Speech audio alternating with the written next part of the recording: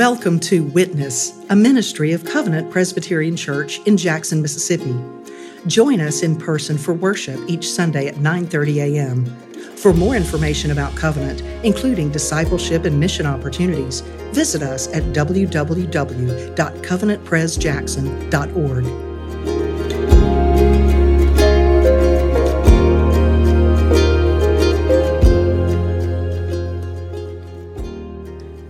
In the beginning, there was God, only God, the almighty, infinite, eternal, triune God, one God, who exists in three persons, Father, Son, Holy Spirit.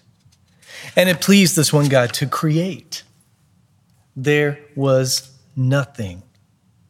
And God said, God spoke into the nothing. At the sound of his voice, creation came to be. The heavens, the earth, the sea, and everything in them. God formed man out of the dust of the ground. He breathed into his nostrils the breath of life. God planted a garden in Eden and placed the man there to work it, keep it. And out of the man, God formed woman. And he gifted them one another. Well, at the end of chapter 2, everything was good, very good. The end of chapter 2 is a beautiful beginning. But it could also be a happily ever after end. At the end of chapter 2, you can visualize a stunning sunset accompanied by beautiful music, strings, a symphony, closing credits. But then comes chapter 3. Chapter 3 of Genesis strikes like the sequel you wish was never made. Chapter 3 introduces storm clouds on the horizon of the sunset, dissonance within the symphony. Storm clouds that grow darker and closer, dissonance that grows louder and stronger, slowly drowning out the beauty.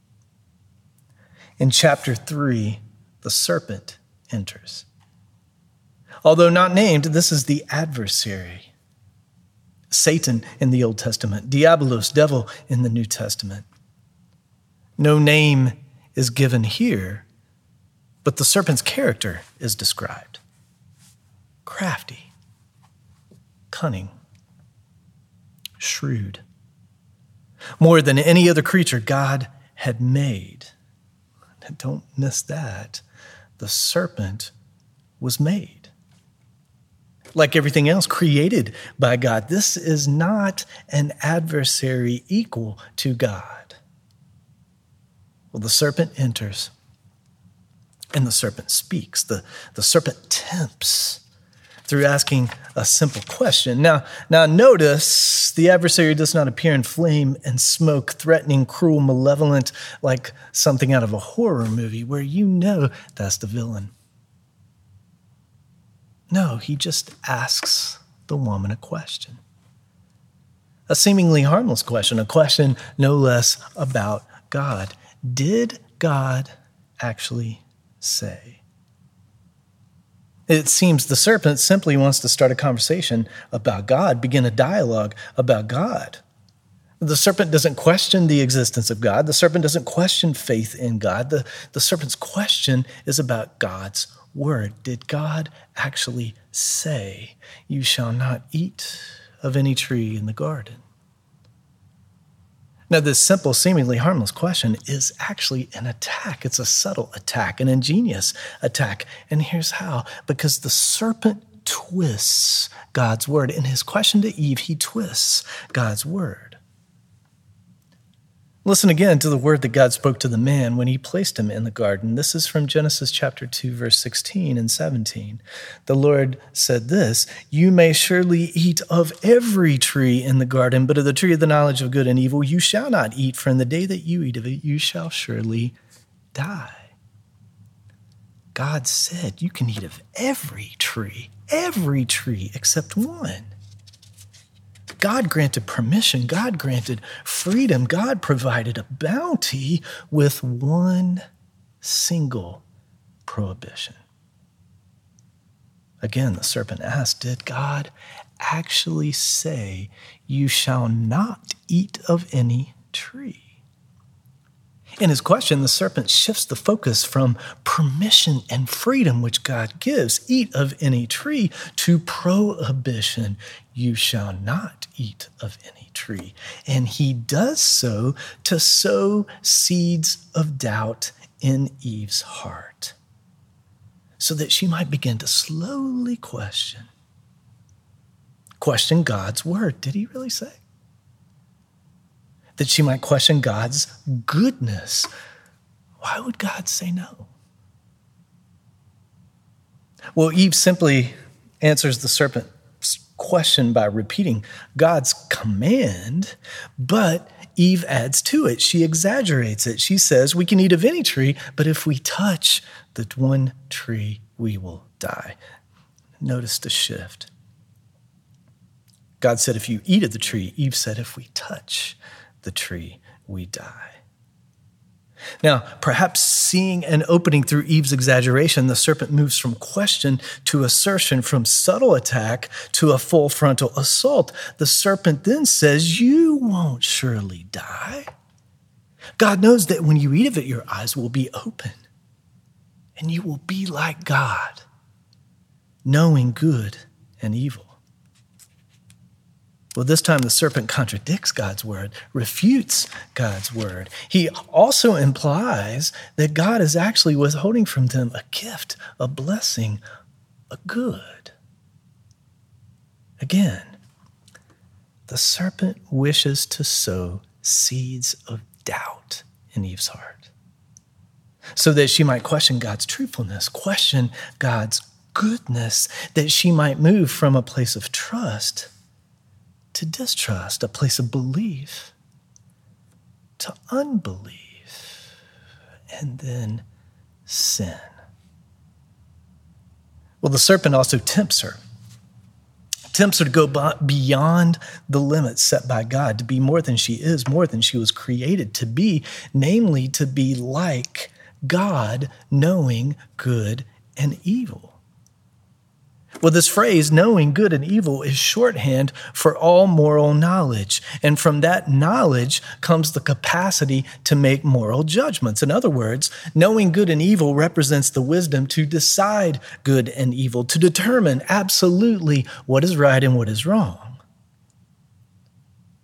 But this knowledge, this wisdom, is something only an infinite, almighty, all-knowing God can have. And as finite created beings, we can only have such knowledge as God reveals it to us through his word. The serpent tempts Eve to be more than she is. And the serpent is still at work today. He still roams. The adversary still tempts. And his tactics have not changed very much from the beginning. He doesn't come to you in fire and smoke, threatening, cruel, malevolent, like something out of a horror movie. No, the tempter is crafty and cunning and subtle. He desires to sow seeds of doubt in your heart, doubt about God's word, doubt about God's goodness, to move you from trust to distrust, belief to unbelief. He still questions, did God actually say? Which is why, church, you must read God's word, know God's word, study God's word. And Satan knows it too. And he will twist it, and he will misuse it, and he will refute it to move you from trust to distrust. Well, like Eve, he will also tempt you to go beyond the limits, to be like God, where you shift from his will, being under his will, following his will, to your own will, where you determine good and evil, right and wrong in your life, in your world. Well, the conversation stops. The serpent speaks no more. And he allows time for the poison to begin to work in Eve's heart, for the questions to grow, for the doubt to grow. And then she sees it.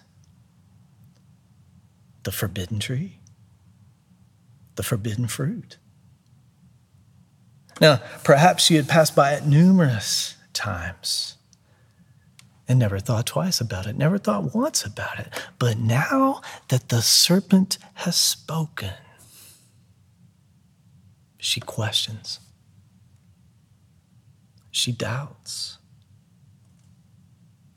And her eyes linger on the tree. Her eyes linger on the fruit of that tree.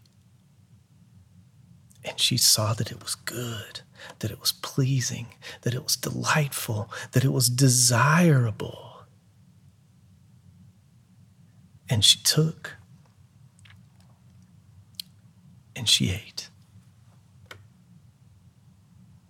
Now, sin always desires company. And so she gave some to the man. She gave some to her husband, Adam. Adam has been present the entire time that the serpent speaks to the woman when he says you, it's plural, as in you all. Adam has been present, watching, listening, silent, passive, saying nothing, doing nothing. I mean, he could have at any point grabbed a stick and beat the serpent away. At any point, he could have stopped Eve from taking that fruit, but instead, Adam watches. And then he ate. And everything changed in an instant. Everything changed. Not that anything sensational happened. I mean, the earth did not open beneath them to swallow them up. Lightning did not strike them from above and kill them instantly, but everything changed. This act of disobedience, this act of unbelief, this act of rebellion, this act of pride is the first sin. The fall. And the effects were cosmic. The effects were eternal.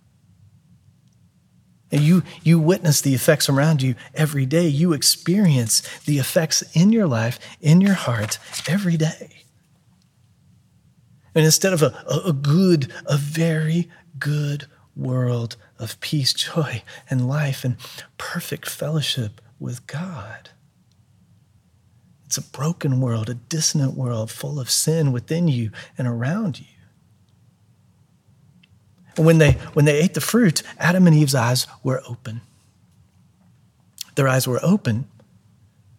So in the one sense, the serpent told the truth. He said, your eyes will be open. Their eyes were open, but they saw that each other was naked. And prior to this, they were naked and unashamed. But now, after eating the fruit, they feel guilt. After eating the fruit, they feel shame. And they cover themselves, hiding from one another. Sin alienates them from one another. That's one of the effects of sin. Sin alienates us from one another. Now covered Adam and Eve then hear the sound of God walking in the garden. This was a sound that they normally welcomed, a sound that they looked forward to, a sound that they received with joy. But now they hid. When they heard it, they hid. They no longer desired fellowship with God. They no longer desired communion with God. They no longer desired to be in his presence. They did not want to stand before him. Feeling guilt and shame from sin, feeling exposed and naked, feeling afraid, they hid. They hid among the trees from the one who created them, from the one who provided for them, from the one who blessed them with one another. That's another effect of sin. Sin alienates you from God. And the man and woman hid. And God called to them. God called to them, where are you? Now, he doesn't say, get out here now. Get out here now. I know what you have done. I want to know why. Why did you do it? God doesn't do that. Instead, God asks, where are you? He asks, who told you? He asks, have you eaten? Even in questioning their disobedience, God is gracious. He gives them opportunity to come out of hiding, to come before him, to confess the sin, to repent of the sin, to ask for forgiveness, to place themselves under his mercy. But instead of accepting responsibility, instead of confessing the sin, instead of owning their disobedience and rebellion, they both point fingers. They both attempt to shift the blame, claim that they're victims. The man blames the woman, and in doing so implies that God shares some of the fault. That he says, the woman whom you gave to be with me, she gave me the fruit. The woman, on the other hand, points to the serpent. The serpent deceived me, and I ate. So not only does sin alienate, another effect of sin is that sin begets sin. Sin generates more sin. Sin produces more sin. Sin causes more sin. Adam and Eve did not just stop with one sin, and so it has been ever since. Since this first sin, the fall. Sin begets sin. You are conceived in it, born in it. Your heart is inclined to it. Your heart is inclined to disobey God. Follow your own will. Be what you can't, like God. In your relationships, you hide and are hidden from. You hurt and are hurt by. You serve yourself or would rather serve yourself than those around you. You point fingers. You shift the blame. You hide from God, ignore God, deny God. Since in your sin you would not come out of hiding, God has come to you. Since in your sin you would not come out of hiding, God has come to you. He walked on this earth in person. In Jesus Christ. And when faced with temptation, when tempted by Satan, Jesus did what Adam and Eve could not do. He didn't doubt. He didn't sin. Jesus did what Adam and Eve could not do. He wasn't silent. He wasn't passive. He upheld God's word. He was faithful. He was obedient. And he did not suffer alienation. He did not suffer separation. And he did it for you. He did it for you. For the Son of God takes upon himself your sin, the sin that you were conceived in, the sin that you commit. The sin you commit when you disobey God's word, when you strive to be like God, the sin that causes you to feel naked, exposed, ashamed, and guilty, the sin that causes you to hide, the sin that you won't take the blame for. Jesus takes all of it on himself as his own.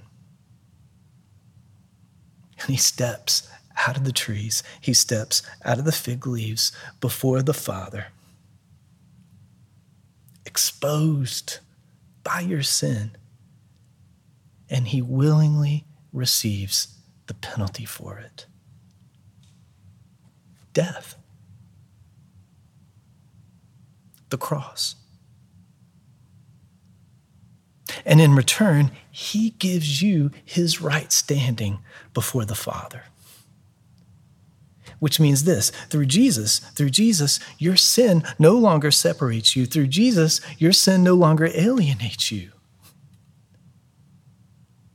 Come out of hiding. Come out of the shadows. Come out of the trees. Stop pointing fingers. Come before the one who created you. Come before the one who died for you. Come before the one who saved you. Come before the one who desires you to be in fellowship with him, communion with him. Come and leave your fear behind. Leave your guilt behind. Leave your shame behind. Through faith in this Savior, faith in Jesus, you're no longer alienated, but you are a beloved child. You're a beloved son, a beloved daughter. God is good to you. Rest in his love. Rest in his faithfulness. Trust in the Father. Trust in him with your life. Don't let the seeds of doubt grow in your heart. Don't be tempted to be more than you are, because you are a child of the Father through the death of his Son. And there is no better place that you can be.